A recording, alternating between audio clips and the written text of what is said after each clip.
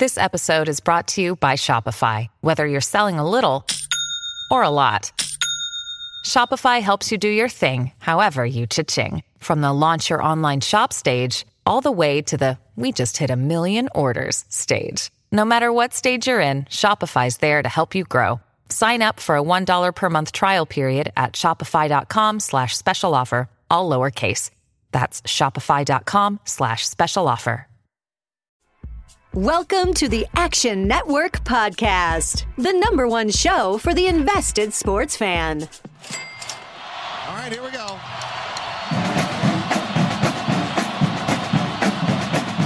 15, 20, 25, 30, 35, 40, 45, 50. And the kick is blocked. The college football world stunned. Lost the football. Oh, my goodness. He stumbled and fumbled. The lateral to the corner of the end zone. Can you believe that? They're not going to keep him off the field tonight. Holy cow. It's not the size of the dog in the fight. It's the size of the fight in the dog. What's up, Degenerate Nation? Welcome to the Action Network Podcast. This is the 2019 college football season preview episode 2. I'm Stuckey, and I'm back for this episode. With me, as always, is Colin Wilson. What's going on, Colin? I can't be happier to have you back, because being the host is rough. It's pressure. You have to have timing. You have to space things out, and you do that a lot better than I do. So I'm glad you're back. I think you did a good job at handling the duty. So if I ever get sick, I know that you can take over and everything will go smoothly. But I'm happy to be back as well. For those of you that are new listeners to the podcast, we are in a new location, the Action Network Podcast. This is our third location. We were at Gen and Juice. Then last year, the Action Network Colleges Podcast. Different channel. Subscribe, unsubscribe, subscribe, leave a review, rate us. But, new location, but it's the same format. We're still going to have our voicemails. We're still going to go through in-depth previews. You had that great episode 1 where you talked through a lot of the Power 5 win totals. Today, we're going to talk about our overall broader thoughts. And again, it's only July 16th. So these things can change. We're going to learn information as we approach. I think there's only 5 more Saturdays without college football, by the way. So sentiments that we have are going to change. And some of these win totals or futures bets you want to bet now or you might want to wait. We'll get into all of that. We're also going to talk with Brett McMurphy.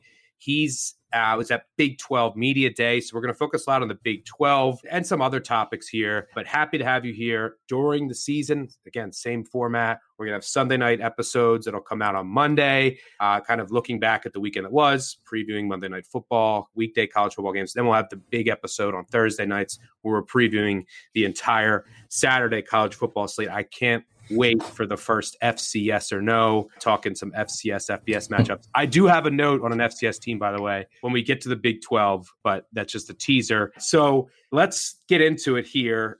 Just very broad thoughts. And before we get into this, I was telling someone earlier, Colin, I use this analogy. I have a girlfriend, a happy relationship. But if I was using it as an analogy of dating, Colin is dating all of these girls as in teams. He is in full-fledged relationships. I'm just looking at the Tinder profiles, trying to get, a feel for who these teams are, what their interests are. So Colin is much more in the weeds. I'm getting there and catching up, but that's why we will lean on you in July. But let's start with a future that we both bet as soon as we possibly could. When we were in Vegas for the national championship, we bet Georgia 12-1 at the Westgate. It's now, I think, 6-1 there. We both are high on Georgia. We both think they're going to get to the college football playoff. We'll get to our college football playoff pick shortly. I don't know if I can recommend 6-1. What are your thoughts on Georgia and whether it's pass or play now? Yeah, definitely. The first thing we did was swipe right on Georgia when we were sitting at the national championship game at the Westgate last year. The Westgate was the first to put up odds right as the end of Alabama Clemson, and we knew right away that Georgia 12-1 was a really, not a good number. It wouldn't be there very long, so we went up and did the deed and got our tickets. But there are, concerns with the team. They don't have any wide receiver targets right now. They need a playmaker, a havoc person on defense. Georgia was one of the best defenses in the nation at stopping explosive plays, but they didn't have any havoc. They didn't have any Roquan Smith. No one was forcing fumbles. No one was knocking down passes. So I think those are the two things that Kirby Smart's got to find on his defense. And that might come in the form of a true freshman, Nolan Smith. So, Georgia 12-1, we loved it then. It's not available now. We're not going to recommend 6-1. I think the odds on Georgia to win the SEC, which can be found somewhere around plus 250 to 300, is the best. I will say that Westgate, we're going to talk about this later, Westgate just released odds to make the college football playoff. I was shocked. They had Georgia at even. I figured Georgia it'd be the same price as the SEC championship game. It's at even. So take the SEC championship win around plus 250 is the best value on them. Yep. You read my mind with saying now that it's been bet down 6-1, I think the better bet is Georgia to win the SEC. And your boy Rodrigo is back, right? Blankenship would be hitting him from 55 yards out, and everybody's going to know about it on Twitter every time he does. Yep. And the other kind of team that we've been vocal about all summer and for the past couple months is Utah. Talk about another line move they were 10-1 to win the Pac-12 at some places. Back when we were doing a show that we did with ESPN early in the summer, I was saying, look, 100-1 or better for the national championship if you want to take a flyer. Again, that's now maybe at 50-1. It depends on where you look. They're 12-1 to make the playoff. 10-1 to win the Pac-12 is no longer available. What are your thoughts on Utah and the value in the market right now? The value has been sucked out of it so fast. So we knew about Utah really early. They returned just a defense that does not even belong in the Pac-12. I mean, it's a defense that could actually compete in the SEC. Remember, they didn't have Huntley and they didn't have Moss. That's their star quarterback and their star running back. And they still covered the spread in the Pac-12 championship game against a really good Washington team. They now have their playmakers back on offense. They have an unbelievable defense. And their schedule in the Pac-12 is just, it's very, with trips to USC and trips up to Washington, that's it. That's the toughest spots on the schedule. I've got some serious stats about USC. I got some serious stats about Washington.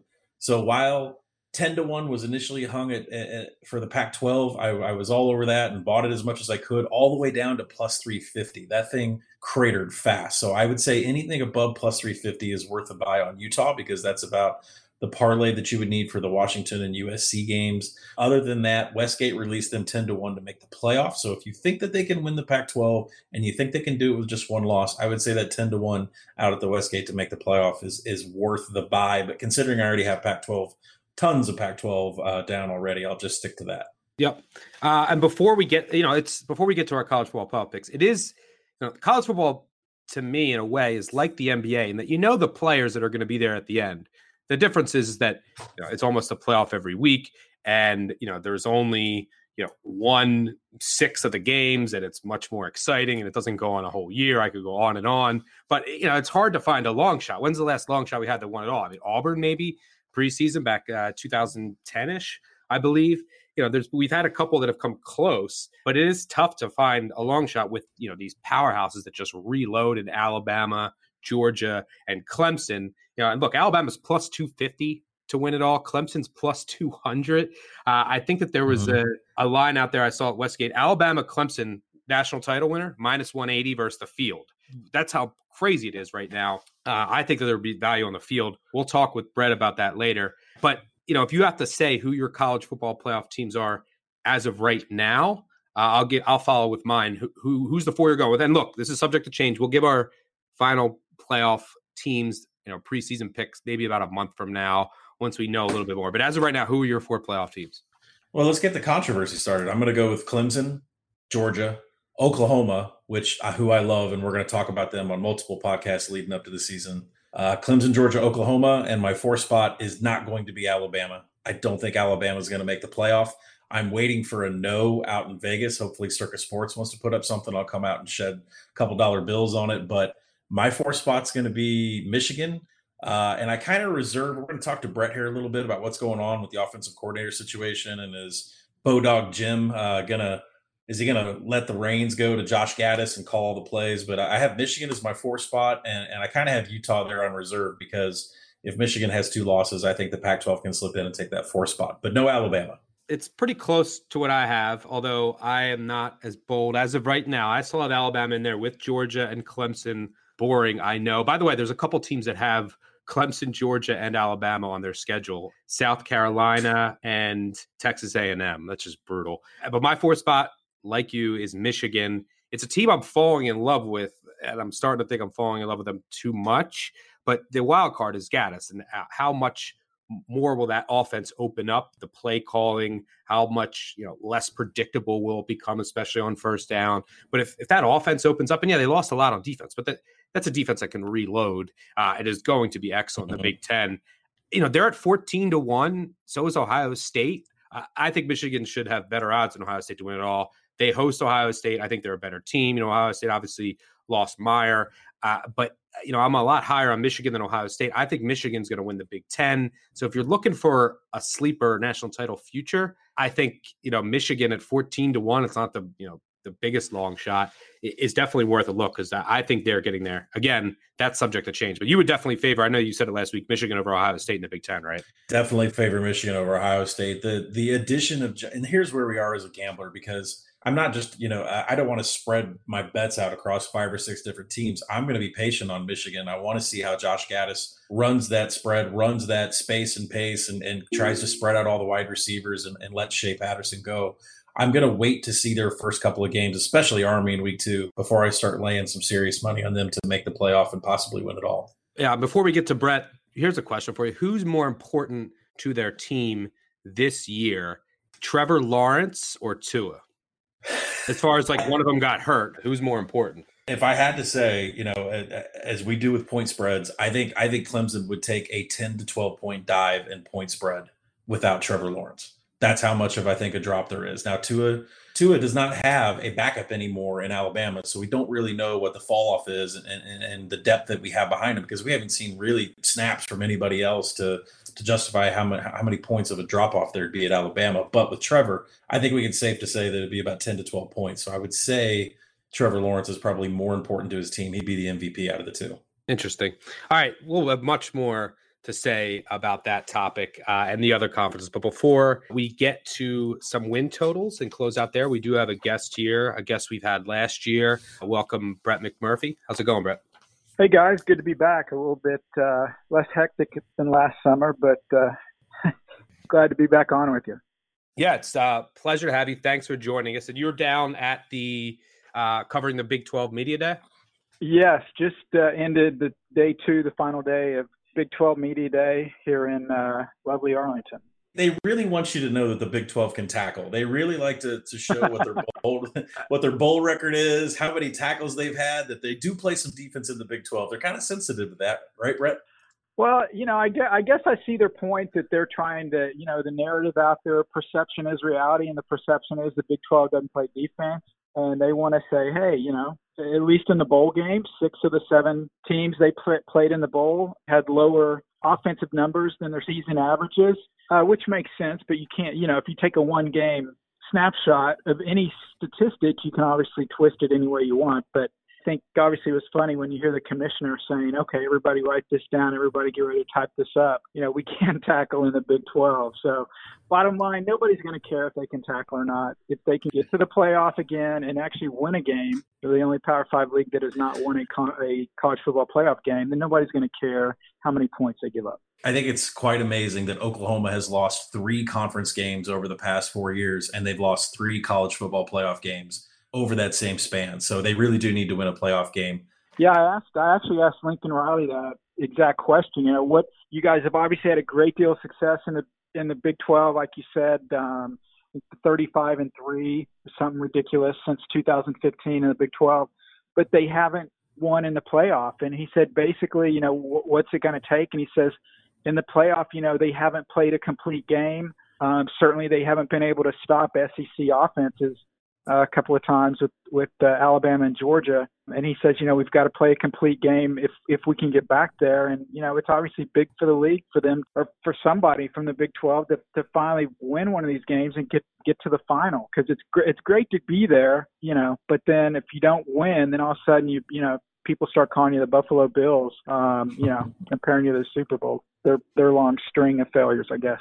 Yeah, I think that the Big 12 this year, it's a really fascinating conference in that, if you look at it, there's a lot of there's a lot of just question marks. I think that when I was just talking with Colin about this, Oklahoma is the deserved favorite, and Kansas is the deserved bottom basement dweller. And then, maybe Texas, Iowa State's that next tier. West Virginia might be closer to Kansas. And then there's a lot of question marks with that middle group. Who's going to finish third or fourth? Who's going to be a sleeper? Or who might drop and finish, seventh, eighth, or maybe ninth? And a lot of that is because there's, quarterback battles all over the conference, a lot of coaching changes. So have you learned anything, any key takeaways or any reads from what you think is going on? Even Oklahoma, who said that Jalen Hurts isn't necessarily the starting quarterback. Lincoln Riley, I think, said that. Any key takeaways or something that you've gathered from the 2 days there?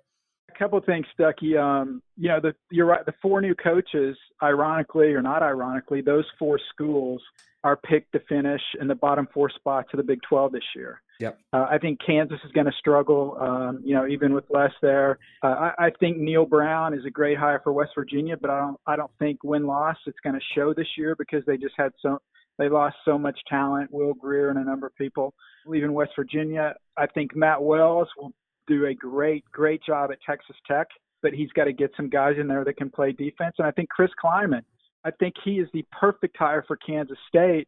They're always a tough team. I mean, you guys are well aware of what he did at North Dakota State. And it's funny, the state of Kansas has 2 coaches that won national championships, Miles, obviously, at LSU, and Kleiman at North Dakota State. And I asked Kleiman today, actually, I said, hey, Monday Les wore his LSU national title ring. I noticed you didn't wear, any national title rings. Why not? And he goes, I've got 7 of them. He goes, it would be a little heavy. Wow. And you mentioned real quick about OU and Jalen Hurts. Mike Gundy was busting on Lincoln Riley and OU yesterday because obviously people want to know who's going to start a quarterback at Oklahoma State. We may discuss that later on. But basically, he's like, look, when I know who the starter is, I'm going to name it. He goes, we're not going to play games. And then he said, like Oklahoma last year didn't know Kyler Murray was going to be their starting quarterback until 2 days before the opener. We will name one when we have one. So Lincoln Riley saying all the right things. There's a competition there. But, yeah, it would be a major, major shock if Jalen Hurts is not starting in Norman this fall. Only one coach in the state of Kansas that has a TV show now that it's been announced that Les Miles is going to have a Big 12 now 12-episode series. Must-watch TV. The wacky coach, let's see him do the crazy things, and that's all great. But as you know, if they don't stack up some wins, then people are going to say, what in the world's going on here? So I hope Les succeeds. I think he's got the toughest job, not only in the Big 12, but one of the 3 toughest jobs in America. His scholarship limits, when David Beatty was there, Charlie Weiss left him a just total mess. He had scholarship numbers, as you know, you can have a maximum of 85. They were in the 50s. That's what Charlie Weiss left him. When Beatty left, they got up to the 60s. Les said they're in the 60s now, and the problem is they can never get back to 85 because you can only sign a maximum of 25 every year, and you're going to lose people from graduation, attrition, injuries, transfers, etc. So you're always going to be fighting that battle. So yeah, I think there's going to be some tough years in Lawrence. Call me jaded, but I just feel like the Jeff Long era as athletic director with Les Miles is more of a fundraising event to get the facilities at Kansas upgraded than it is to win ball games. Maybe that's just experience from paying the Arkansas tab from the last few years. No, but you're absolutely right. But I will say that Kansas does need somebody to come in there and make people care about Kansas football. Now, obviously, they're going to care more when you're winning games. But this is a great, everybody's going to have their Les Miles stories, in the magazines or in the previews this summer leading up to the year. Obviously, they got their own TV show. So that kind of publicity is going to pay dividends. But bottom line, you got to have somebody that comes in there and wins. The question is, will Les Miles, go away what he's historically done, and that's try to play great defense, control the clock, run the ball. We'll have to see because, as you guys know, the biggest difference is he certainly does not have anywhere near the type of athleticism he had at LSU. But he does sound, I don't know if he's just, trying to appease the fan base, but he does sound, somewhat confident. And he did mention, his time at Oklahoma State. And when he came there, he was there from 2001 for 4 years. He said his Kansas team right now has more talent than that 2001 team. Well, that 2001 team only went 4-7, but it ended the year upsetting number 4 Oklahoma 16-13, and they had a decent decent team. Josh Fields was a freshman quarterback. Tatum Bell was a running back, and Rashawn Woods was a sophomore wide receiver. So Miles is not being shy, saying he has more talent than his time early days at Oklahoma State, but ultimately we'll see how that pays off, because when you look at their schedule, they'll win the opener. Maybe they get off to 2-0, but after that, they're underdogs in their final 10 games. I don't know if I see another win the rest of the way. Yeah, it's definitely. Here's the thing: is that at least the bar is low. I mean, look, they won 3 games last year. They haven't been to a bowl since 2008, where they finished last place in the Big 12 every year, but won this decade. So at least he has that going for him, and the after game interviews should at least be interesting. But I want to touch back on something you mentioned with Oklahoma State. So there's 3 FBS schools in Oklahoma, and Colin knows Oklahoma well. And there's, I think as you said, Hurts should be the starting quarterback, but there's no named starting quarterback in all 3. Even Tulsa, they don't know their starting quarterback. You have Boomer, the Zach Smith, the Baylor transfer, Skipper. I don't even know if he's around or in the picture, but even they have a quarterback. But I think the most interesting one is Oklahoma State. Really intriguing team this year. One of the best receivers in FBS and Tylan Wallace, but it's the Drew Brown versus Spencer Sanders. Sanders, the highly touted redshirt freshman, former Texas Player of the Year, and then Drew Brown, the experienced transfer from Hawaii who started at Hawaii. I think I've even read that Gundy was saying, maybe they have go with 2 quarterbacks. What is your feel on what's going on with Oklahoma State? Who's going to end up with that job if you have a feel there? And I think, Colin, you want to ask about the Gleason hire as well, right? I mean, we could start with the quarterbacks, because I know that a big part of gambling is some of these quarterback battles that are happening at each individual schools. And if anybody should know Oklahoma State, it's probably Brett. So I wanted to know about Drew Brown and Spencer Sanders specifically. And then how does the hiring of Sean Gleason from Princeton? I saw Gundy state at Big 12 Media Days that they kind of run the same system. It's the same set of plays, same playbook. And, I didn't know if that was exactly true. I thought that this would kind of be a more explosive, if you could get more explosive than what they've had in past years. But this would be even just a crazier kind of offensive playbook going forward. Yeah, so I'm an Okie State grad, so obviously I talked to a lot of people about who's going to be the quarterback, and I get a lot of different answers. And basically it boils down to this. Drew Brown is the safer, more conservative pick, if you will. He's not going to make as many mistakes. He's more experienced. Obviously, he's got some starting experience under his belt. Spencer Sanders, obviously much more talented, a bigger upside. He's got a big-time arm. Problem is, it's kind of like Tiger Woods off the tee. Sometimes you don't know where it's going. So they open up at Oregon State. It should be a game they should be able to take care of. But, hey, you're going up to the Northwest. I don't know what kickoff if it's nighttime or not. You may get some funky weather.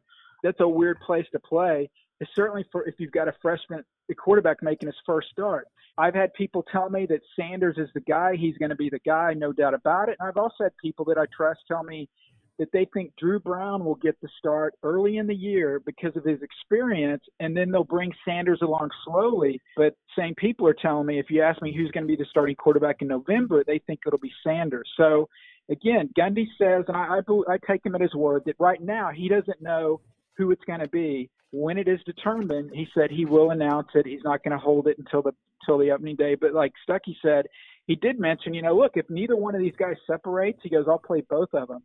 And as far as Sean Gleason, Gundy's really pumped about him. And I think, Colin, what you're referring to, and I actually sent out the tweet, and after I sent it out, I think I saw people may have misinterpreted it. Gundy said, we're going to run the same things we've run at Oklahoma State the past few years with Gleason. We're not going to change. So he wasn't insinuating they were going to run Princeton stuff. He basically said, we're going to do stuff that we've been doing here. So he obviously had a great track record at Princeton. I know Bill Connolly's really, really high on him. Gleason is the offensive coordinator. But you look at Oklahoma State last year, I mean, they were freaking Jekyll and Hyde, 4-1 against ranked opponents. The only loss, 1 point at Oklahoma when they had a wide open receiver for the winning 2-point conversion, and he threw it 5 feet behind him. But then they were 2-4 against FBS unranked teams, and Gundy took it upon himself. He addressed it to the team earlier this spring and said, look, guys, it was my fault. I let a lot of things slide. I'd let you guys get away with stuff. There wasn't as much accountability. He's hoping that kind of changes the mindset. But even with that, Oklahoma State's picked, somewhere middle of the pack in the Big 12 this year. one of the interesting things about Oklahoma State that is perplexing, like you said, they've had a lot of wins over ranked teams. They've won 10 games in 4 of the last 6 years. But, the last 2 years at home, they've had some head-scratching losses. I think they're 8-5 at home the past 2 years. The over-under, and by the way, before I get to the over-under, they do whatever they decide at quarterback, and they have a new coordinator. They do have 3 winnable games to start the year, which I think is huge, and they should get some momentum with their quarterback and their new system, whatever tweaks that Gleason makes. And then they play Texas, who they're trying to beat, I think, for the 5th straight time. So I think that does help them. Over-under 7.5 wins this year. If you had to bet it, where are you leaning there? Well, I agree with everything you're saying. And as long as they don't stumble at Oregon State, then they should be 3-0 going at Texas. Can they beat them a 5th straight time? That may be tough to do. So basically, what'd you say, at 7.5? So basically, if you look at a 3-0 non-conference, then can they go 5-4 in the league? That's what you're wagering on. I would say yes, they can, because I think the only definite losses are Oklahoma, probably at Texas. They will be an underdog, even though they beat them consistently, and at Iowa State. And then after that, I think they will be either a prohibitive or small favorite the rest of the way. So basically, you're looking at 3 games they should win to start out, 3 they should lose, and then they go 3-2 the rest of the way. I think they can. So I would probably take the over on that. I definitely would take the over on. I mean, I'm still taking the over. I think Jersey opened it up 5.5, and we got some money down there. Finally had some 6.5s pop up, 7 popped up, and I've been buying this ever since. And the whole thing about Texas is I always kind of just count Texas as a win because Herman has not beaten Gundy since he was an assistant at Iowa State in 2009. I mean, that game last year was a perfect example of what Oklahoma State's entire season was, because they went into that bye week with a lot of questions. They didn't know what was going on. They had offensive linemen that were missing assignments, pulling guards that were going the wrong way. They had just all kinds of problems among the offensive line, and they had 2 weeks to prepare in a bye week to just get everybody on the same page, and they came out and beat Texas. And listen, if Tom Herman's going to be a favorite at home against Oklahoma State, then I know I'm taking the Pokes as a dog in that spot. Yeah, that's the weirdest thing because, OU and Texas, obviously, that's so much is made about that rivalry and how those teams have played. And those have been, historically the 2 best teams in the league. But then you look at the success Oklahoma State's had against Texas. I can't explain it. I don't know how it happens. I know Oklahoma State has, Texas is for out-of-state schools. I think Oklahoma State I think they have more than Oklahoma. They're either first or second for the most Texas players on the roster. So maybe that's part of the reason for the success. These are guys maybe that didn't get recruited by Texas, the cliche chip on their shoulder, and they come to play against the Longhorns every year. Yeah, that makes sense. We're speaking with Brett McMurphy, college football insider at Stadium. You can find him on Twitter at Brett, 2Ts_McMurphy. Let's go through some rapid fire questions here. We can expand it outside of the Big 12 too, Kyle, and we can go back and forth. I'll start, Brett, just that Oklahoma is minus 140-ish to win the Big 12. They're going for their 5th straight title. Do they get it done once again this year? Yeah, I mean, absolutely. I mean, I would think the over-under is 10.5. I think you have to take Oklahoma until somebody beats them. The big question is what differences there are with Jalen Hurts. In no way am I saying Jalen Hurts is Kyler Murray, but I think what's funny is people knock his passing ability. And rightly so, that's why he was benched. But actually his freshman year at Alabama, he attempted 382 passes. That's 5 more than Murray did last year winning the Heisman. So he can fling it around.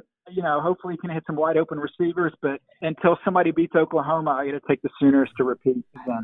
Yeah, that's fair. I mean, I think the question that I have with Oklahoma, and I would agree with you that they are the prohibitive favorite, is that people are talking about a little bit, but maybe not enough, is their offensive line. They've had the best offensive line in college football, or one of the best, the last couple of years. They lose 4 starters. So while they've had back-to-back Heisman quarterbacks and, that are in the NFL and succeeding or will succeed, a lot of that has to be on the offensive line. They had a ton of time to throw. So does that, do they take a step back because the offensive line is downgraded? Obviously, they have a ton of talent coming in to replace those guys, but that's something to keep in mind, that Oklahoma's success at the quarterback position over the past 2 years, yes, was because of talented quarterbacks, but those guys up front, they helped a ton.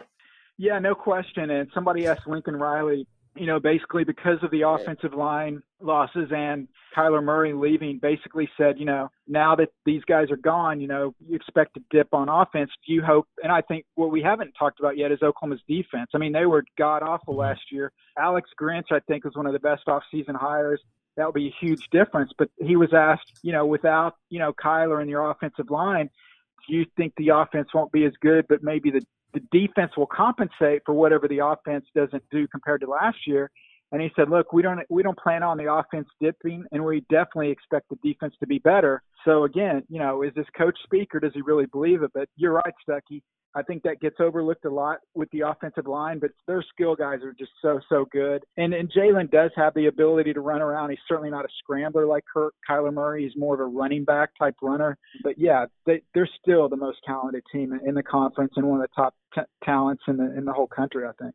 The hiring of Alex Grinch cannot be stated enough, and it's the reason that I've got money on OU to make the playoff, and it's the reason why I've got money in various places to pro Oklahoma, and it's because he's going to get the guys in the right place. He's not about scheme, and he's not about stunts. He's more about getting helmets to the football. He wants every single helmet around the football during the tackle. He's going to have them lined up correctly. He's going to have them, ready to go. And the scheme that he actually does run is very familiar with air raid offenses, which is, prevalent through the Big 12. I mean, this was Mike Leach's defensive coordinator up at Washington State, and Alex Grinch was able to not just produce a great defense up there. It was a havoc defense. I mean, they were causing fumbles and knocking passes down. And, I just don't think he ever was able to do his own thing at Ohio State because there were too many cooks in the kitchen on the defensive side of the ball. This Alex Grinch hiring is just completely underrated. It's not talked about enough.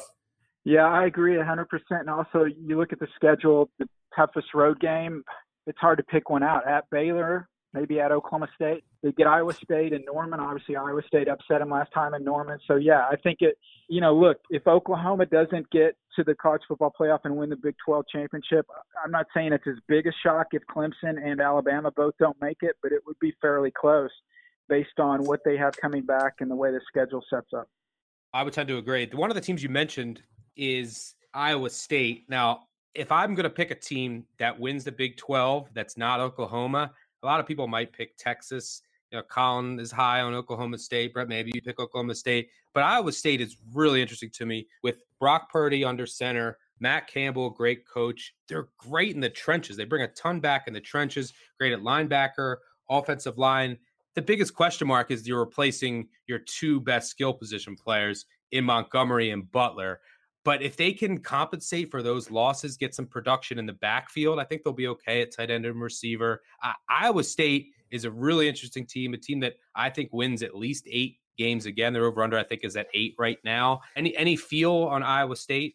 Yeah, I really like them a lot. I mean, I talked to Matt Campbell. He was there today, and I talked with some Iowa State folks and basically asked them specifically what you're talking about, the loss of Montgomery. Hakeem Butler was a beast at wide receiver. I think the feeling is there, the way college football is now, running backs are a dime a dozen, not to, downgrade what Montgomery did last year, but certainly I think they can replace him. And I think the Butler loss could be bigger, but the Iowa State folks I talked to today think that they're going to be fine. That by committee, they've got a lot of people back that kind of offset his loss. And as long as Purdy does not have a sophomore slump and can do what he did, the second half of last year, man, I really like them. They've got Iowa, the Cy-Hawk series in week 3, their second game. They outplay them a lot of years, but they don't win that game. They do get them in Ames. If they can take care of Iowa there, the schedule, we keep talking about the schedule, but I think that's a big part. The schedule sets up really nice for them.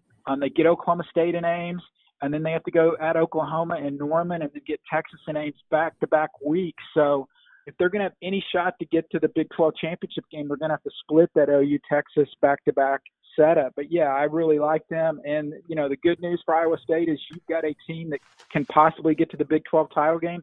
The bad news for Iowa State is more and more people are going to come after your coach. because he is that talented. And I think he is the next star of the college ranks if and when he ever decides to leave. Or maybe I talked to him today about the NFL. He said that was never really a goal of his, but certainly if the NFL comes sniffing around, he would have to listen at some point.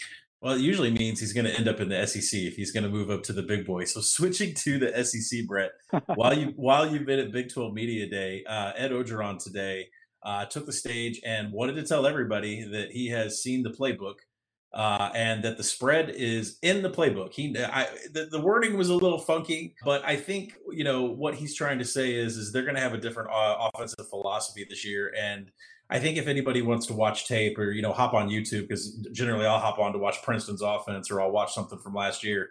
But that bowl game against UCF last year, they lined up 4 wides and let Joe Burrow just sling it all day. I mean, they threw more times in that game than they almost did the entire rest of the season. So if LSU becomes this passing offense, this maybe up-tempo spread, what does it look like for Joe Burrow's Heisman status? What does it look like for LSU possibly beating Alabama? I mean, does this change the landscape whatsoever in the SEC if LSU has a competent passing offense?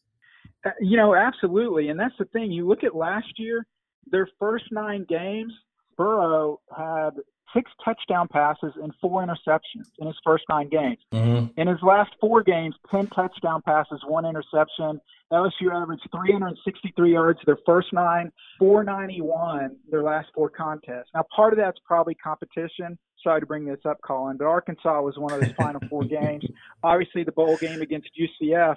So did they figure things out, or was it the competition was easier? I think it's probably a little bit of both. But I really think if you ask me who are the best 5 teams in the country, LSU would be in my top 5. If you ask me who's going to finish in the top 5, LSU's not in my top 5 because their schedule is so unbelievably tough. They host Florida, Auburn, Texas A&M. Oh, yeah, they got to visit Texas in week 2. They also visit to Alabama. They've lost 8 straight to the Crimson Tide. So they're going to have to pull off some major upsets. I don't think anyone's, kind of wishy-washy on Ed Orgeron. They either love the guy or they don't think he's that good of a coach. I think he's very underrated for the fact that you look at the number of games he's been as a coach there at LSU, 34 games. Of those 34 games, they have played 16 ranked opponents. So basically every other week he's playing a ranked opponent. He's 10-6 against ranked teams, 15-3 against unranked teams. He's winning the games he's supposed to, and he's basically, a little bit over 500 against ranked opponents. That's pretty decent. But, man, that schedule's so tough. But if Coach O's telling the truth and they're going to fling it around, then maybe they will make some noise and shake things up, because the only thing that has been holding back LSU, and you look at all the offensive talent they've had in the past, especially the wide receivers, is their offensive scheme. So we'll see if they can change things. And if so, man, it's going to make a crazy SEC West even crazier, because you got Alabama, obviously you got Jimbo at Texas A&M, et cetera, et cetera. Yeah, talk about a tough schedule. Texas A&M with Georgia, Clemson, and Alabama. Crazy. I wanted to really jump on Missouri because I've kind of been hot on the over the total with these guys. They return so much, and the schedule is just very extremely. It's going to be easy to navigate when you have teams like Southeast Missouri on the CMOs on your schedule. And I think these guys kind of have a chip on their shoulder with the whole bowl ban, but that could get lifted. Is there anything with the latest on Missouri or whether they're going to participate? Because otherwise, Arkansas turns into their bowl game at the end of the season, which could be important to capping. No, I've asked some people about that. They're still waiting for the NCAA. Even the biggest, most optimistic people really don't think there's much of a shot that the NCAA would reverse that, which is unfortunate. We could go down a rabbit hole of NCAA, penalties and all the penalties they dish out. I think it's probably unlikely, but you're right. I really like Missouri too. I think Kelly Bryant's it got something to prove. I think he's a perfect fit to come in there. And yeah, their schedule is cupcake city. I mean, if they don't get upset, they should be 8-0 when they visit Georgia on November 9th, and then they get Florida and Columbia the next week. But you wonder if, again, we've seen teams that haven't been able to go to bowl games, Ohio State, Auburn, that went undefeated. They had something to prove. Will they be able to do that? Or if you do have that motivation and you get tripped up and you lose a game, does the floor just drop out and you just tailspin the rest of the way. But I did on my pre-spring top 25, I had Missouri at number 22. I think they are a top 25 program, and I think it's all going to boil down to how they deal with this bowl ban if it doesn't get lifted. Yeah, interesting team for sure. Brett, you mentioned top 5, who finishes top 5. Let me ask you a 2-part question. This is preliminary. You can change it. Do you have, as of right now, a college football playoff? And the second part of the question is, do you have a preference if you could start it over, how we do this, whether it's 4-team, 2-team, go back to BCS, 8-team, whatever? Do you think the system right now as we have it is perfect, or would you change it? So 2-part question there. Who are your 4 as of right now, and would you change the system? If so, how would you? Well, if we have to stay at 4 teams, I would, I'm one of the guys that want an 8-team playoff. Me too. But bottom line is we're not going to see one until the current contract is up. We got 7 more years. So you got to wait. I don't care what anybody says. I don't care who says, there's a look-in clause and all that stuff. It ain't going to happen. So we got to wait till that's done. With that said, you know what? I have no problem with the way the BCS was done. I think the reason the BCS failed or was viewed a failure is because they only had 2 teams. Because when you look at there's somebody out there, a Twitter account or somebody who looks at the BCS rankings compared with the college football playoff rankings, and I think they've been identical on their top 4 since the playoff has started. So I wouldn't have any problem with doing the BCS. At least with the computer rankings what is being graded on, yep, as opposed to something subjective where it's just somebody's opinion. So I would actually stick with the BCS because you're going to end up with the same teams anyway. My 4 teams, I've got Clemson number 1. I think they'll repeat. I've actually got Georgia at number 2. I think they return a ton of people back. Jake Fromm, obviously. They've got 15 starters, 11 of which were freshmen or sophomores last year. So I think they'll really make a big jump. And I think that grease fire against Texas will be a big motivation for them. Alabama dipped slightly. When I ranked them 3rd, you thought, according to Alabama fans, I ranked them 33rd. There's some regression there because they've had so much turnover. And this sounds probably the dumbest thing you'll hear out of my mouth. I think Saban is vastly underrated for what he's done. And I don't think people will appreciate it until he's done at Alabama. But what he's done every year has been remarkable. But how can he continue being in the top 2? I think they regressed slightly because they had a record 7 early entrants in the NFL draft. They've lost 7 assistants for the 3rd consecutive year. They're replacing an offensive and defensive coordinator. Look, they're going to skate through the regular season. They're going to be 12-0. Then they play Georgia. I think Georgia finally gets past them. I'll put Bama at 3. And then I've got Oklahoma at 4, winning the Big 12. So, here we go again, another Alabama, Georgia, Clemson, Oklahoma shake-up. And, this Clemson and Alabama playing the semis or in the final. But I like Clemson over Georgia in the final right now. Yeah, that's a similar Final Four to Colin, although he doesn't have Alabama. The interesting thing, we'll get to this later in the season, but is if Michigan wins the Big 10, Oklahoma wins the Big 12 with 1 loss each, and you assume Clemson, Alabama, and Georgia. But that's for a much later discussion. Before we let you go, Brett, I feel like we talked a lot about the Big 12, and Texas fans will be mad at us if we don't mention Texas. Colin, I know that you're probably lower than anyone in the world on Texas, so I'll let you ask any question you want about Texas. So I don't know if I want to go win total or how much money should I put on Texas not making the playoff, or I think the biggest fear is Texas. I've had a lot of Texas fans hop in my DMs and they've said, "Are we back? Why are we not back? We beat Georgia. We should be back. You should be giving us more credit." And I really just go back to how many turnovers they had, how many close games they won, including games like against Kansas. And the ability to fall apart against like Oklahoma State, that's a game that they should have won last year. I think when it comes down to it, I just don't like the brand of football they play with no running back. And then Sam Ellinger tries to just force his way to get first downs. They're going to try to rely on the long ball. I don't think they had a play that went over 50 yards last year. They were one of only 2 teams in the country that didn't have a offensive play over 50 yards last year. Unfortunately, I don't know who the other team was. Maybe Army? No, they played Houston. They're still scoring against Houston. Those were all over 50. I think we should start off with this. The question should be Texas, LSU. It was released at the Westgate Game of the Year as a pick. Who do you think wins that game, Brett? Well, I'm biased because I talked to you about this, and you know, I think I was drinking the Kool-Aid like everyone else, and you kind of got me to look a little deeper into things. And yeah, I mean, I'm going to go with LSU, and you're to blame. So if you're wrong, I'll send you the bill. But basically, Texas. Let's look at why Texas only has 3 defensive starters back. They've got Caden Stearns and Brandon Jones are 2 safeties, and linebacker Malcolm Roach. They lost a ton of senior leadership on the defensive side of the ball, and offensively, only 5 returning starters. So yeah, everyone's looking at the overall win-loss record, and you're right.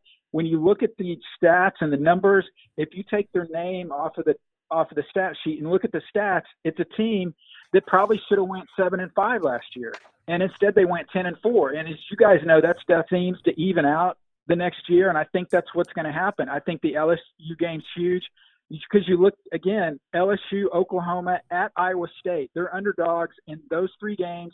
They could be an underdog at Baylor. I think Baylor could be an 8, maybe 9-win team. Matt Rule's got it going there. And then they play Oklahoma State, which they've lost 4 straight to. They get them in Austin. So there's 3 definite underdog roles, and then 2 toss-up games.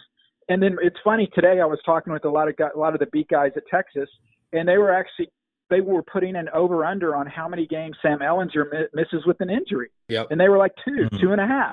So now you take Ehlinger out of the offense against any of those 5 opponents. It's going to be tough to win those games. And like you mentioned, last year they struggled against Kansas. The Baylor game came down to a Hail Mary in the end zone in the final minute or whatever. So basically every break went their way. Certainly they dominated at Georgia team. I don't care how unmotivated they were. They lined up and they beat their ass. But I think this year, I think there is going to be some regression there. I even asked Sam Ehlinger today, I said, when you said Texas is back, what exactly did you mean? And he said, well, I was basically celebrating. I really wasn't specifically saying, anything that we're at this point or whatever. But I think a lot of people are just blindly look at Texas 10 wins last year. They beat Georgia. So now they're going to improve on that. I'm drinking Collins Kool-Aid, and I think they're gonna regress to 8 wins, maybe 9. Texas is a simple team, people. They beat the teams that no one thinks they're going to beat, and then they're going to watch. They'll be down at the half in week 1 to La Tech. Okay, so I was going to bring that up because La Tech, everybody asked me, isn't Texas back? And here's what I think that Texas has to do to impress me. And what Sam Ehlinger has to do to impress me is that he starts off with 2 of the best defensive backs on the schedule in the entire nation. He gets a Mick Robertson at Louisiana Tech, who's going to play in the NFL and probably be a high-round draft pick. And then after that, he gets Grant Delpit over at LSU. So beat those 2 teams, have an impressive passing game, have a clean box score. I don't want you to beat LSU by 3, but be given 4 turnovers. And then we'll finally say Texas is back. But other than that, until then, my money's going to be against them. Well, Herman talked about today, literally, we have an NFL system. We run, NFL routes. We use NFL packages. So basically saying we are not going to be a chuck and duck type team. So he is going to, again, if you're playing in-game totals, it sounds like he would prefer a lower scoring type game. But, with all those defensive losses, I think they're going to have to get in some shootouts. And the question is, can Ehlinger do it again? And certainly with as much as he runs the ball, can he stay healthy all season? I think that's the biggest factor, which determines if Texas is back or if they, kind of stumble this year. Yep. Yeah, I think that's a great point. If Texas beats LSU, Texas fans, send your hate to Colin, and then send your hate to Brett, who will forward it to Colin, because Colin is spreading his Texas hate all across the globe. Thanks for joining us, Brett. We'll have you on later in the summer if you would like to join us. We'll talk some Big Ten, Ohio State, Michigan. We can talk some updated Big 12 because we're going to have some updated quarterback battles. And we're going to get a lot more information as the summer goes on. So again, Brett McMurphy, College Football Insider with Stadium. You can catch him on Twitter at Brett_McMurphy. Thanks again for joining us, Brett. Yeah, thanks, guys. Let's do it again. Really enjoyed it. All right, thanks again to Brett for joining us. Before we get out of here, let's just spend a couple minutes on some Big 12 teams and win totals, teams that we didn't talk about. I'll start with one. We talked about Oklahoma, Oklahoma State, Texas, Iowa State. We even touched on some Kansas. So there's a couple teams left there that we didn't really get into as far as their win totals are concerned. I'll start with probably my favorite win total. Look, every single year I have an opinion and I'm invested in West Virginia. It was all about the under 2 years ago, then the over last year. I'm back to the under. Look, I know it's low at 5 and everyone is low in West Virginia, but I can't find 5 wins on the schedule. And that's if I even give them a win in week 1.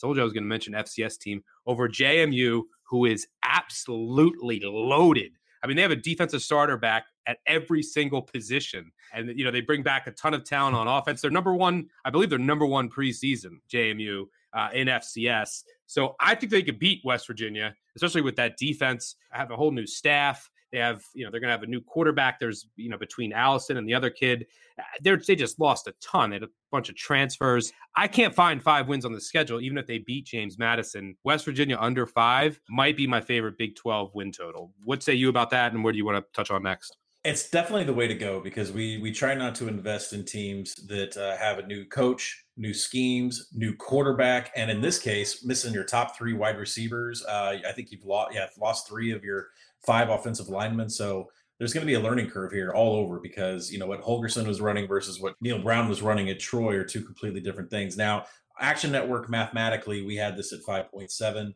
Caesars just opened this up at 5.5 with a little bit of juice to the under, but you're right. Fading them and going under 5.5 is the only way to go.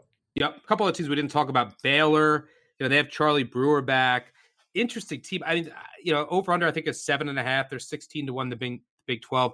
I don't really want any part of the 7.5. I mean, I think, it might come down to they play Oklahoma and Texas in back-to-back weeks at home towards the end of the year, and then a potential letdown spot after that at Kansas.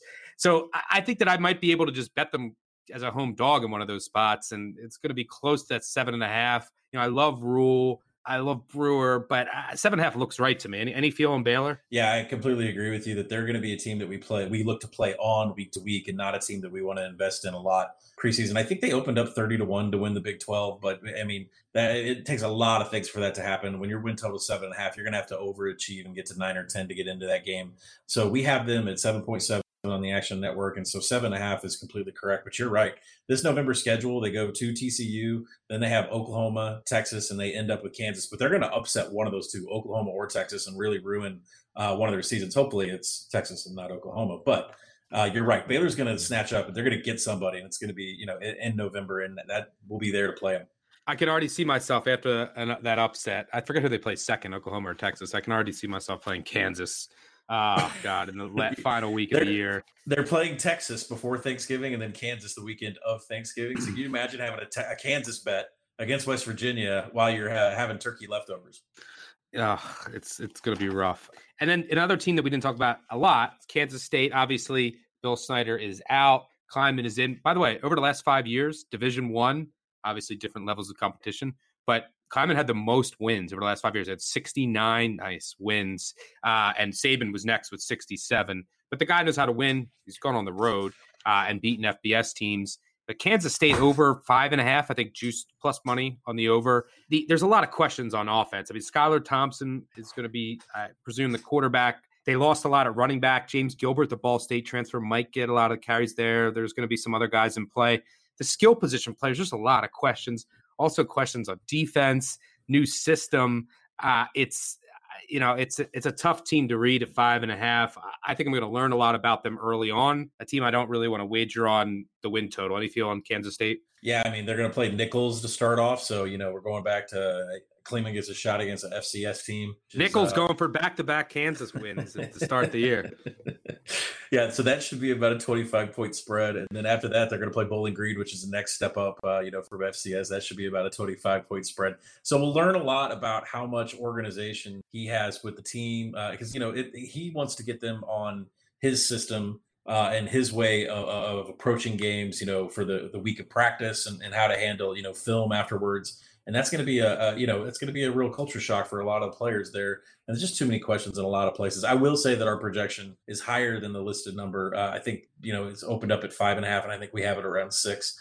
So, but, then again, I don't play first year coaches. I generally try to stay away from taking the over and a coach in a new place. Yeah, I actually have them circled as a potential under team early on.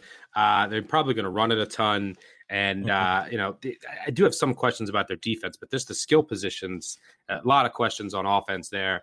Texas Tech, talk about changes. They're going to move to a 3-3-5 on defense. They have a new head coach in Matt Wells that you'd consider a defensive coach and kind of likes to run it a little bit. He does play as an offensive coordinator, likes tempo, but this is a whole change from Cliff Kingsbury and what Texas Tech has been to bringing in Matt Wells, who I really like. Alan Bowman is obviously back. Over under 6.5. You're going to have a new scheme on offense, new scheme on defense. A lot of changes with Texas Tech. 6.5 looks about right to me. A team I don't want to guess at. There's a lot of unknowns here. Would you agree there? Yeah, a few unknowns there. We actually have this mathematically. They should go over their total of 6. So I would guess that they're going to get to a bowl. But, again, with a first-year coach, it's a little questionable. But Bowman's back, and as long as he hasn't got a punctured lung, he does lose his top 2 receiving targets. He does get TJ Vasher back, who had 80 targets last year, and he has a transfer from Nevada, which, should know the system really well for Wells. So we definitely like the offense there, but it's a huge change from Cliff Kingsbury and what was going on last year. I think defensively, we need to pay attention to what's going on that side of the ball, because as much as I hyped them up last year, they just didn't produce any havoc whatsoever. So for me, they're an off-season no play, and during the season, we'll learn a lot throughout the first couple of games, against Montana State, and then our boys, UTEP, in week 2. UTEP. I can't wait to talk about UTEP. Before we sign off, one last team to get to. And look, I said before, the theme of kind of the Big 12, new coaches, K-State, West Virginia, Texas Tech, Kansas, all new coaches, QB battles. I mean, Kansas, I don't even know who their quarterback is going to be. West Virginia, quarterback battle. Oklahoma State, even Oklahoma, Lincoln Riley said that there is a competition right now. And I think the culmination of that, while there's no coaching change at TCU, they have Gary Patterson back, the quarterback battle there. I think there's 4 guys in the running. They have the K-State transfer, a bunch of other guys. I don't know who is in the lead right now for the TCU quarterback. That position all year long is going to make or break TCU's season. They lost a lot on defense, but you think that Patterson might be able to figure it out. The offense, it comes down to that quarterback position. TCU is a tough team to figure out because you want to trust Patterson, but there's a lot of question marks with this team. Over under what I believe is at 7.5. Do you have any news on the quarterback there and your thoughts on TCU?